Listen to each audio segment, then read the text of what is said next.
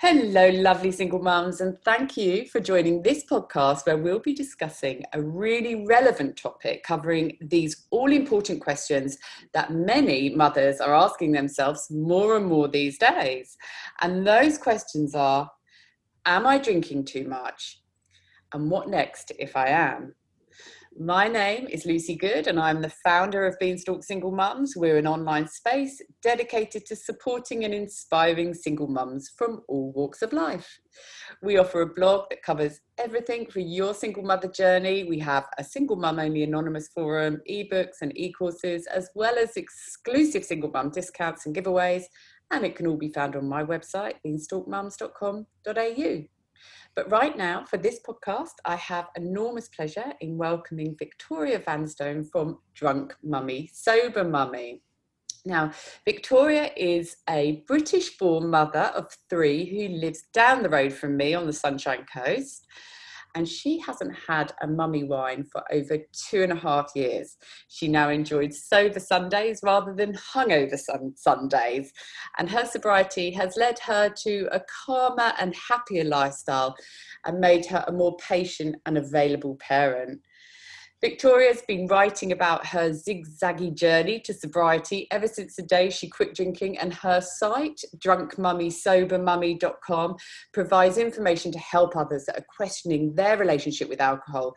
And if you head over there, you can read her hilarious blog on being a single mum, a sober mum. She's not a single mum. She got sober in time. Victoria believes there is a void, a place where people, especially women, are missing out on getting help with their drinking. And I personally feel she's spot on in saying that there is this place where people get stuck between the pub and an AA meeting. And she herself was stuck there for many years, knowing that her social drinking habit was unhealthy and wanting to stop, but not really knowing how to. Now Victoria helps other women reach out for help at her sober social gatherings here on the sunny coast. And when she's not stuck at home changing nappies, crawling around on the floor, picking up rogue pasta spirals or crying on her own in the shower, you can find her at her local cafe with a big cup of refreshing peppermint tea. Victoria, I am so excited to have you here to chat to us about this really important topic, and timely topic as well, I think, with the pandemic happening. Welcome to the Beanstalk podcast. Thanks, Lucy. I'm excited to be here. Thanks for having me on. Oh, it's such a pleasure. And in fact, this is, and I didn't realise till I was organising this podcast, it's my 75th episode.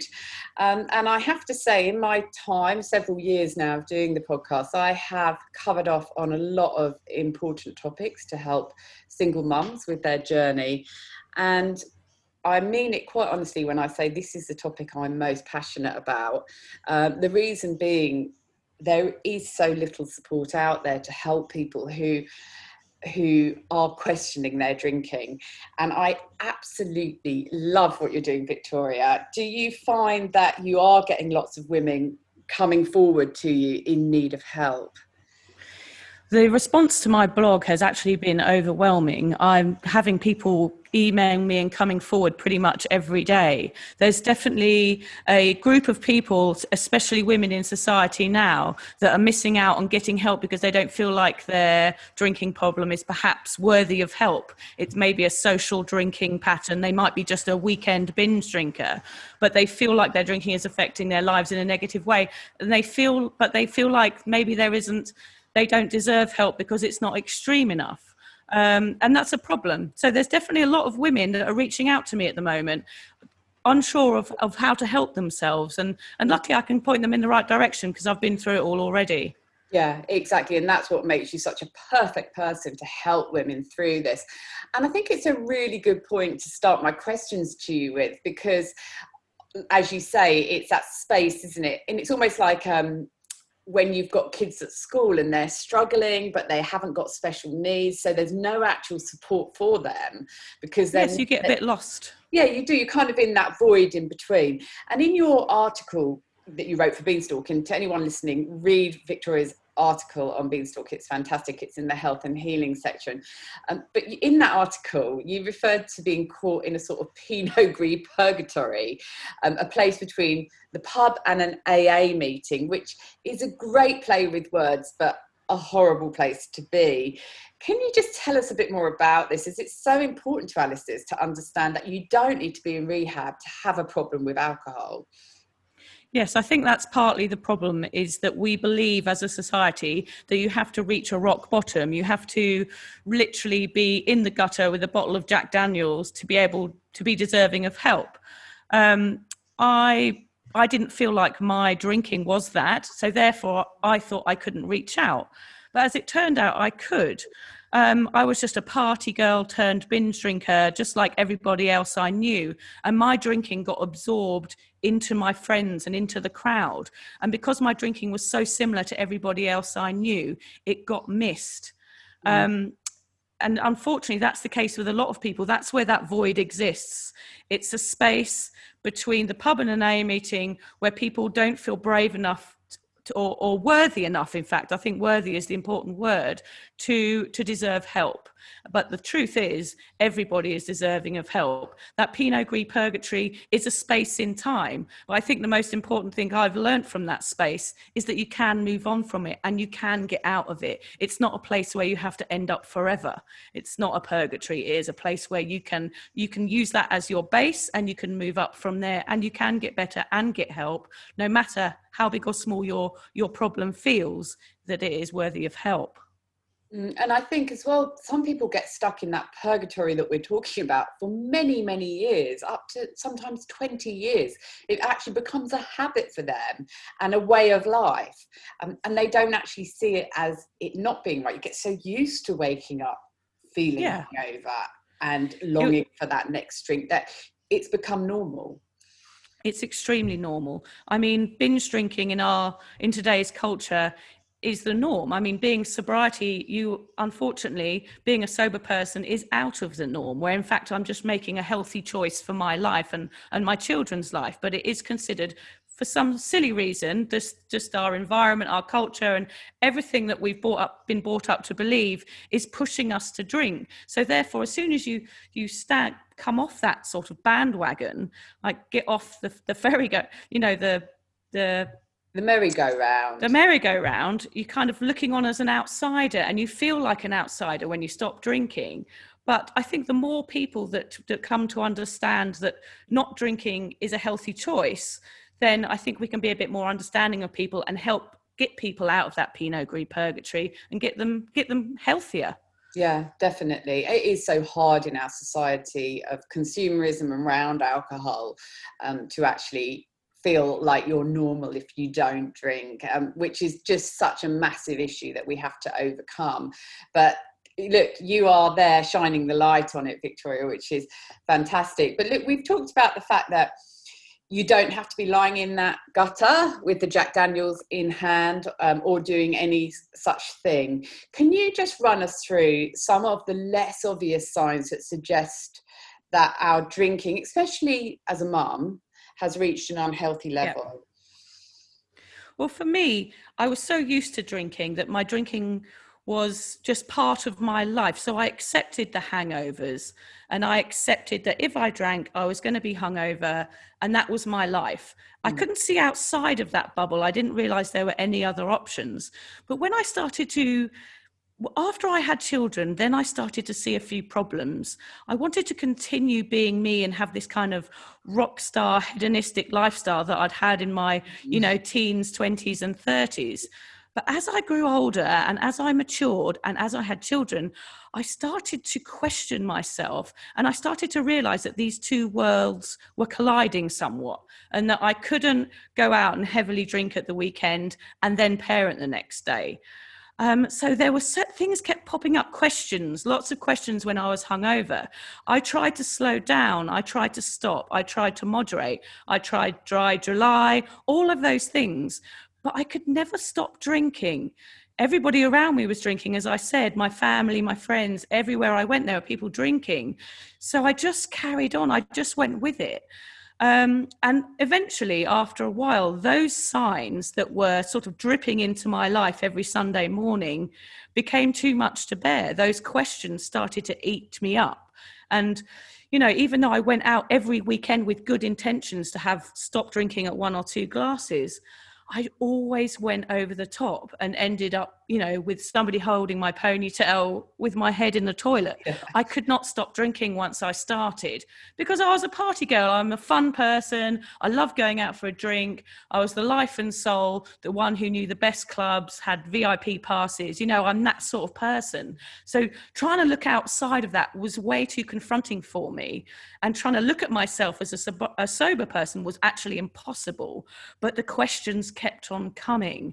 And with the questions and my failing at moderation, which over time I've realized that moderation was actually a complete myth for me, I started to realize that maybe these two worlds were never ever going to be compatible. Motherhood and drinking and hangovers were so far away in different worlds that there was just no way I could combine the two.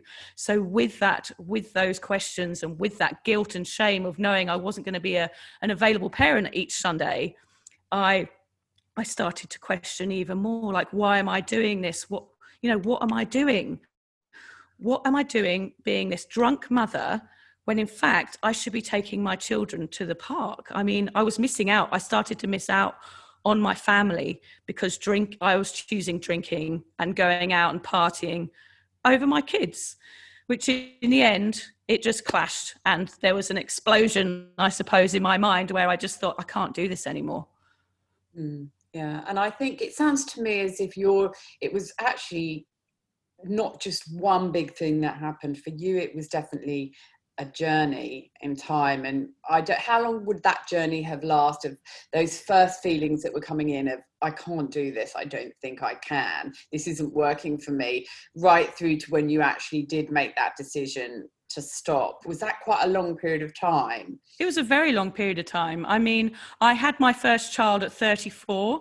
I had never really questioned my drinking until that point. I'd never had any consequences before then. I'd never had a child screaming in the room beyond my hangover. I was just a hedonistic party girl with no off switch. But then the children came along and there I am, you know, stuck at home with a need for release, yet unable to parent the next day. So it was all very confusing for a very long period. I mean, I had my first child at 34 and I didn't really stop drinking rather until I was, you know, approaching 40. So yeah, it was a very long period of time of questioning, 6 years of me having terrible hangovers, trying to parent, failing, feeling guilt, shame, and everything else that comes with it, which actually ended up in me having severe panic attacks every time I was hungover. And so it was a very long, drawn-out period for me to get to where I am now. But to be honest, I had to go through that. There wasn't one particular event. There wasn't one particular night where I overdid it. It was just a combination of all of these nights and all of this anxiety into one decision. And there's a couple of things you've said there that I just want to really pinpoint and just get out to the listeners. And then that is that, you know, it doesn't have to be that you just do something ridiculous, like you drink drive or you end up in prison or you end up breaking your leg or something ridiculous like that. You don't have to do something like that to have a warning sign. It can be something. No, I didn't have to do anything. No. I mean, because I think people who drink heavily often actually do end up going out doing crazy things, but then that actually doesn't stop them drinking.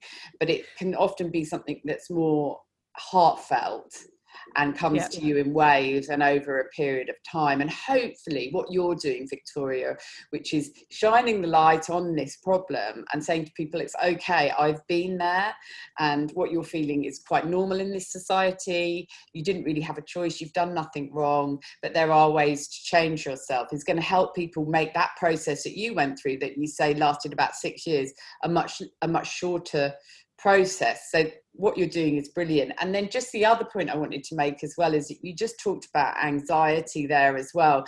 And I think anxiety with drinking is something that anxiety comes into your life more and more if you're a heavy drinker. And often those signs that you need to stop might not be the way you behave when you're drinking, but it's the way you feel after you've been drinking. And you mentioned having some panic attacks and things like that, and they're red flags, aren't they? Yeah, for sure. I mean, my panic attacks got worse and worse every time I drank after I had children. I mean, I'd try and almost drink the panic away, and I'd try and moderate by having 2 glasses of wine and then having a glass of water. I mean, I was trying to train myself to be a better drinker, whereas in fact, I was just training myself to get worse anxiety, because the more I failed, the worse I felt. And so, and missing out with time on my children, I realized every Sunday morning meant more to me than anything else. And that's when the questions popped up, and I started to question my own habit. And that's the problem, I think, is that, you know, that 6 years for me was very, very drawn out because nothing major happened, as you say. Yeah. I wasn't going out drink driving. I didn't have a car crash. I didn't injure myself, although I have done all of those things in the past, to be honest with you.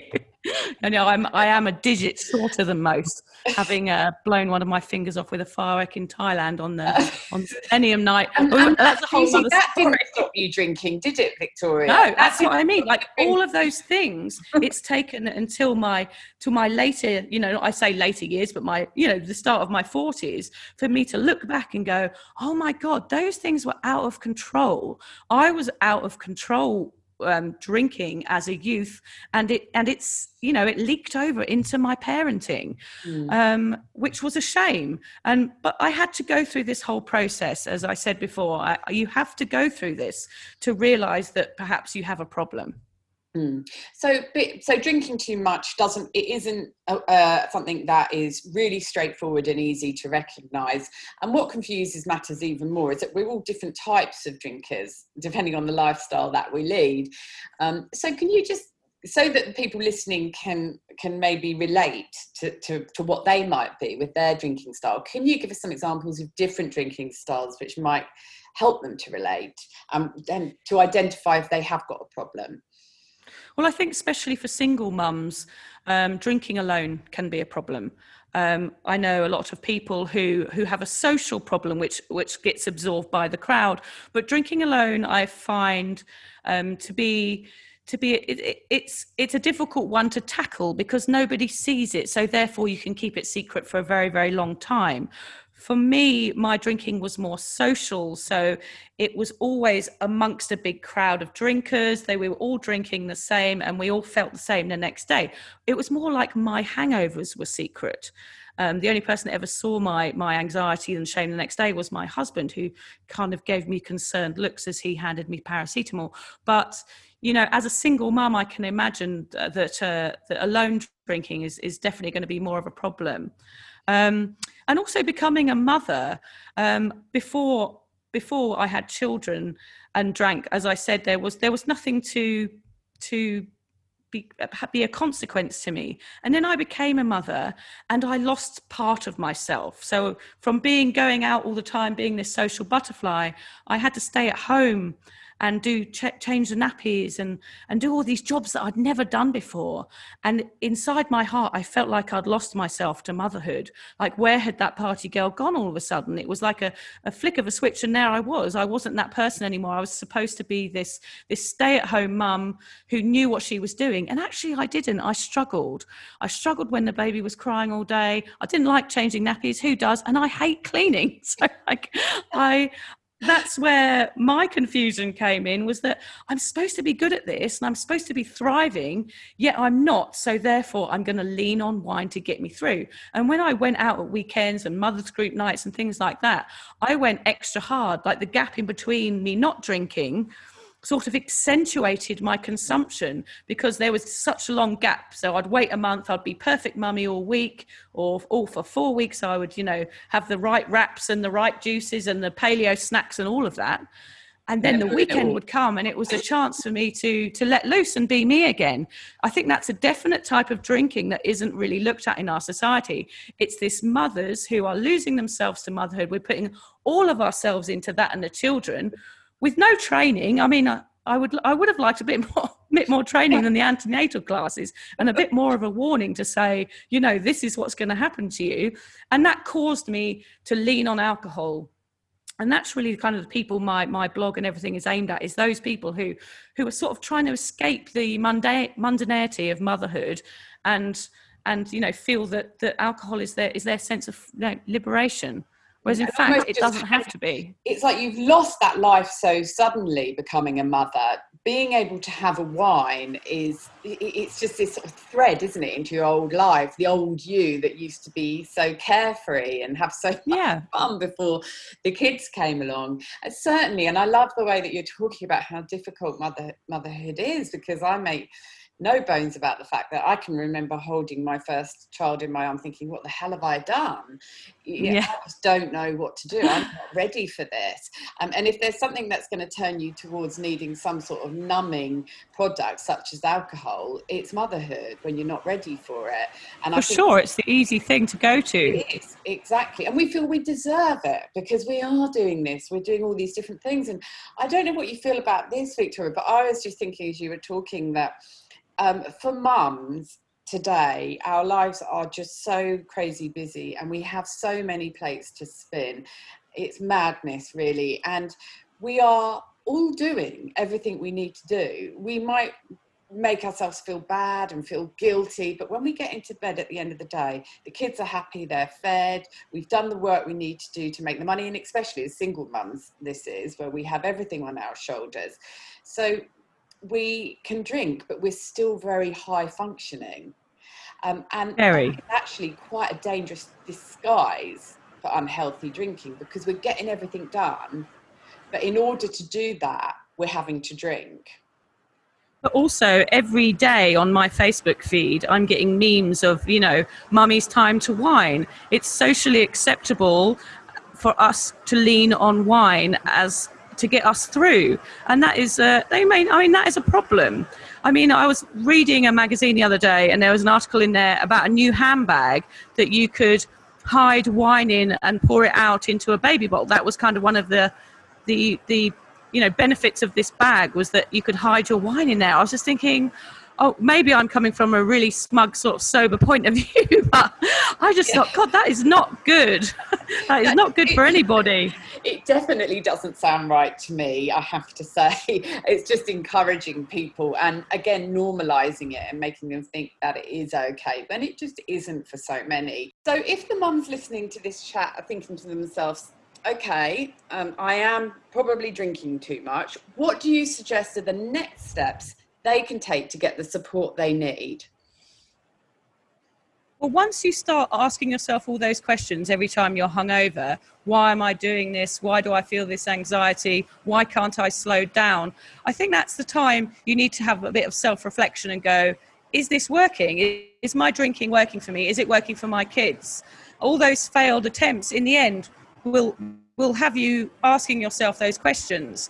For me, it wasn't anything dramatic. It was me saying, right, I've had enough of this. My rock bottom was literally me saying to myself, I can't do this anymore. This is just getting out of hand, and it's making me feel mentally unstable. Like these anxiety attacks were making me ill. So it was very, very undramatic, and it was just me and my husband in the kitchen one day, and I just said, look, I need help. I can't do this on my own. I feel like I need someone to step in and take the reins. I need professional help. So actually all I did was reach out. I looked online and I looked up a therapist who lived locally, and I booked myself in, and that was that. For me, getting therapy kind of opened me up to a life of sobriety. I was able to look at myself, pick out what I was doing wrong, address some things from the past that I'd never really looked at before. Nothing majorly traumatic, just a few little bullying incidents and things like that had affected the way I was, a people pleaser and a party girl. And I was able to see outside of myself, which is what therapy does. It allows you to learn the tools to understand your own actions. And therapy was like me just going and placing everything I knew about myself on the table and saying, here we are, look at this. Can we put this in order so I can understand it? And once I understood it, I was able to move on and lead a sober life after that. And I actually quit drinking pretty much the day that I finished my therapy. And there will be people listening, I'm sure, who have had all different kinds of therapy and have found that hasn't worked for them, because But I think what's important here is that some people do need to go back and find the answers as to why they drink. And some people need to go forward and find the tools to help them not to drink. And sometimes it's a mixture of both. And the other thing that I think is really good to support people is having a group of other sober people around you, because that is what is really hard to find. And that's where you can help people, certainly here on the Sunshine Coast, but I'm sure that there are other groups similar to yours which people can reach out to across Australia, in fact across the world, because sobriety, Sober Curious, is becoming quite popular, isn't it?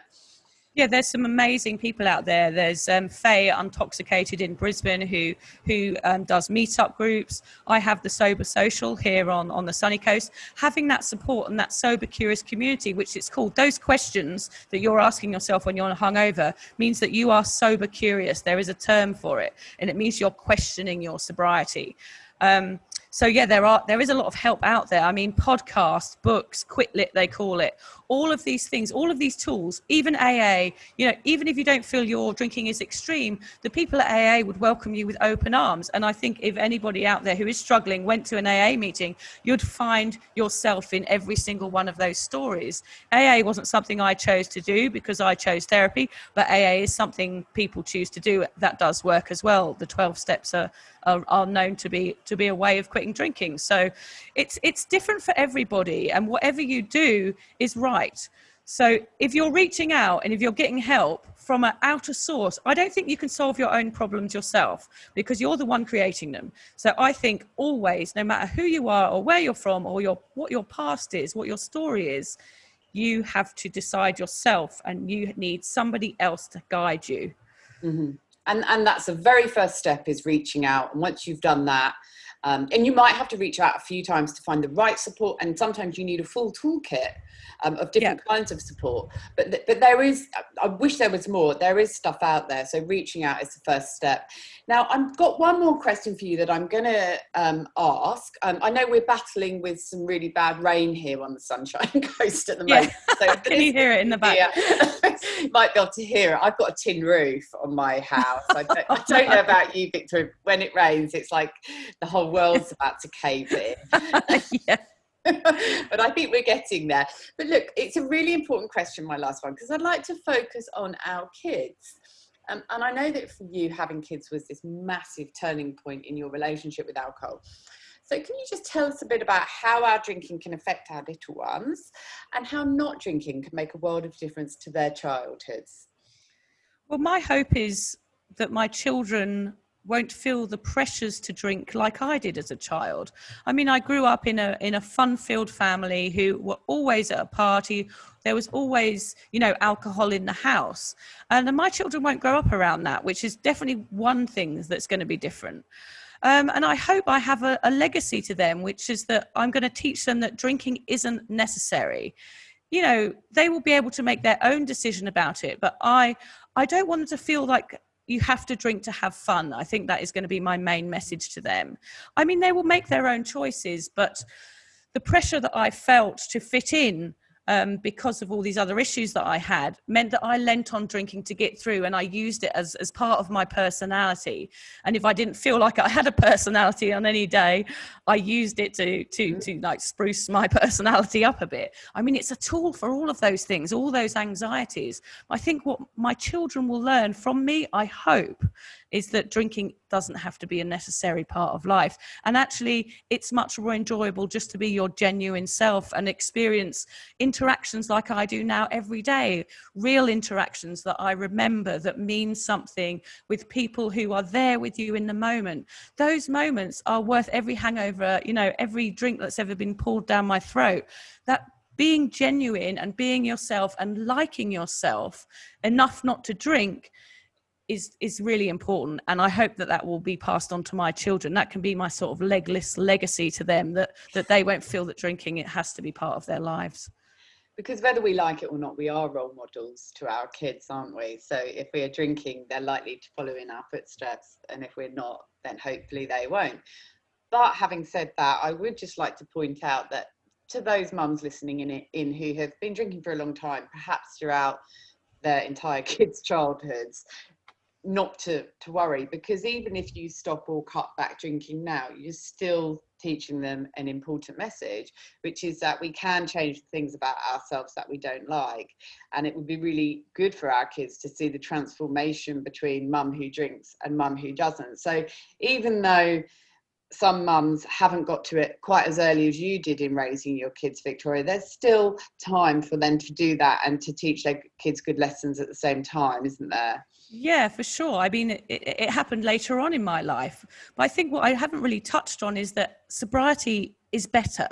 It's better in every single way. And for them to see that and to have a happier mum, no matter whether I shout at them sometimes or if I'm not the perfect mum, all they're seeing is that they've got a happier mum, a mum that isn't hiding in the bedroom with anxiety and a terrible hangover, not able to push them on the swing at the park. I'm there no matter what. I'm available for them.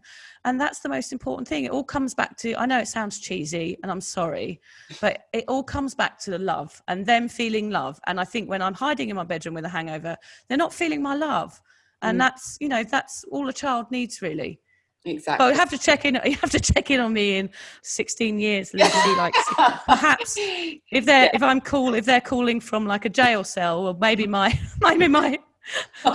philosophy hasn't worked. I'll dig out this podcast and remind you of it, because I've got 2 teenage daughters who are now discovering alcohol. Yes, difficult. So from the other end of the spectrum of having kids, I think it gets very hard when your kids are older and they are discovering alcohol. If you're standing there with a drink every night in your hand, it's very difficult to tell them not to drink. It's bad for you. So you'll certainly find that easier with your kids as they get older, Victoria, I'm sure. But look, I am looking at the time and we are running out, unfortunately, because like I say, I just love this topic, and I'm really honoured to have the chance to talk to you and share it with our listeners. But before we wind up this chat, I'd like you just to let our listeners know where they can find you in terms of your blog, your Instagram, your group. And also, Victoria, I know you've got a book that you have written. It's not yet published. So tell us a little bit about that for the ladies who want some more support around drinking. Yeah, so my blog is drunkmummysobermummy.com, and on there's loads of resources as to sober curiosity. There's articles from other people. I write a blog post on there every week, and there's loads of other stuff, loads of stuff you can interact with on there. I have a Facebook page and a Instagram page, which is @drunkmummysobermummy, and I run a sober social network for women on the Sunshine Coast. There's also a Facebook page for that, which is the Sober Social for Sober Curious Women. If you just put that into Facebook, you should be able to find it. Yeah, and I finished my book, which is amazing. I literally started writing the day that I gave up drinking. My brain became alive for the first time. It's sort of unpickled, and the only thing I knew how to do was write. So I started writing about 2.5 years ago about my sobriety, and I haven't really stopped since. What started as a letter became, I suppose, my memoir, which is from the day that I started to question my drinking. It's called 1,000 Wasted Sundays. It's all finished, 70,000 or 80,000 words now, which was a bit of a slog, but I got there in the end. It's funny, I hope people enjoy it, but I'm just trying to get it published at the moment. So I'm on the road. So we'll see how that goes. And I think nowadays getting a book published, you have to build up your Instagram feed. And yes. We're both in our 40s, Victoria, so we're a bit behind with the social media side of things. But I know how to use a gramophone, but not... Yes, exactly. Getting us on this podcast was a struggle, but we got there. But no, what Victoria does need in order to get the book, which has gone straight into... The first person who's seen it wants to publish it. It's going to be an amazing book. But what she does need is followers on Instagram before they can actually put that out there. So anyone who can go on and follow Victoria. What was it again? It's at Drunk Mummy Sober Mummy on Instagram. So I need Sober Mummy. Perfect. Yeah, if anyone's out there, give me a like. I'd really hugely appreciate it. I mean, I just not for personal, not because I want to be a famous writer, just because I really believe my book will help some women.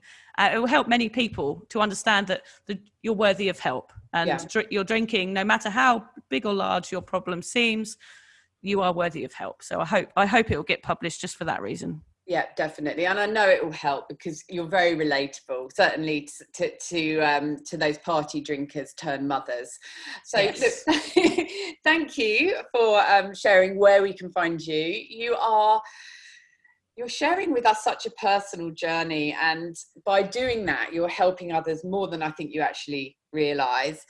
And I mean it when I say that you make being sober fun, and I never thought I'd put those two words in the same sentence. So It's possible. It is. You are living proof. So thank you so much for coming on to our podcast and for sharing your story with us today. Thank you, Lucy. It's so lovely to be on here. I really appreciate your kind words. Thank you. And to all the single mums listening, if anyone needs proof that life does continue and can be a million times better without alcohol, you have to follow Victoria. Head to her drunkmummysobermummy.com blog, read some of her hilarious stories, or check out her Instagram, which is also drunkmummysobermummy, and you can follow her bringing up 3 young kids without wine. I shall say that again, bringing up 3 young kids without wine. It is possible. In fact, it's better. And if you're facing the struggle of so many and are losing control of your alcohol intake, remember you're not alone. Reach for support. It could be the beginning of a surprisingly wonderful journey to a new, sober, curious you. And remember, ladies, if you've not visited my website, beanstalkmums.com.au, make sure you do. Not only will you find more podcasts like this, but there's heaps of other wonderful resources for your single mother journey. And you can chat to me anytime on our anonymous Single Mum Forum or the Single Mum Vine Facebook group, which are also reached through the website. And one final point, and I'll ask you to do this as well, Victoria, because I know you've listened to some of my podcasts. Before we leave you, if this podcast has helped, please take just 30 seconds to rate and review it. The more reviews we can get, the easier these podcasts are to find by other single mums who need support, guidance, and companionship on their single mother journeys. Until next time, ladies, goodbye.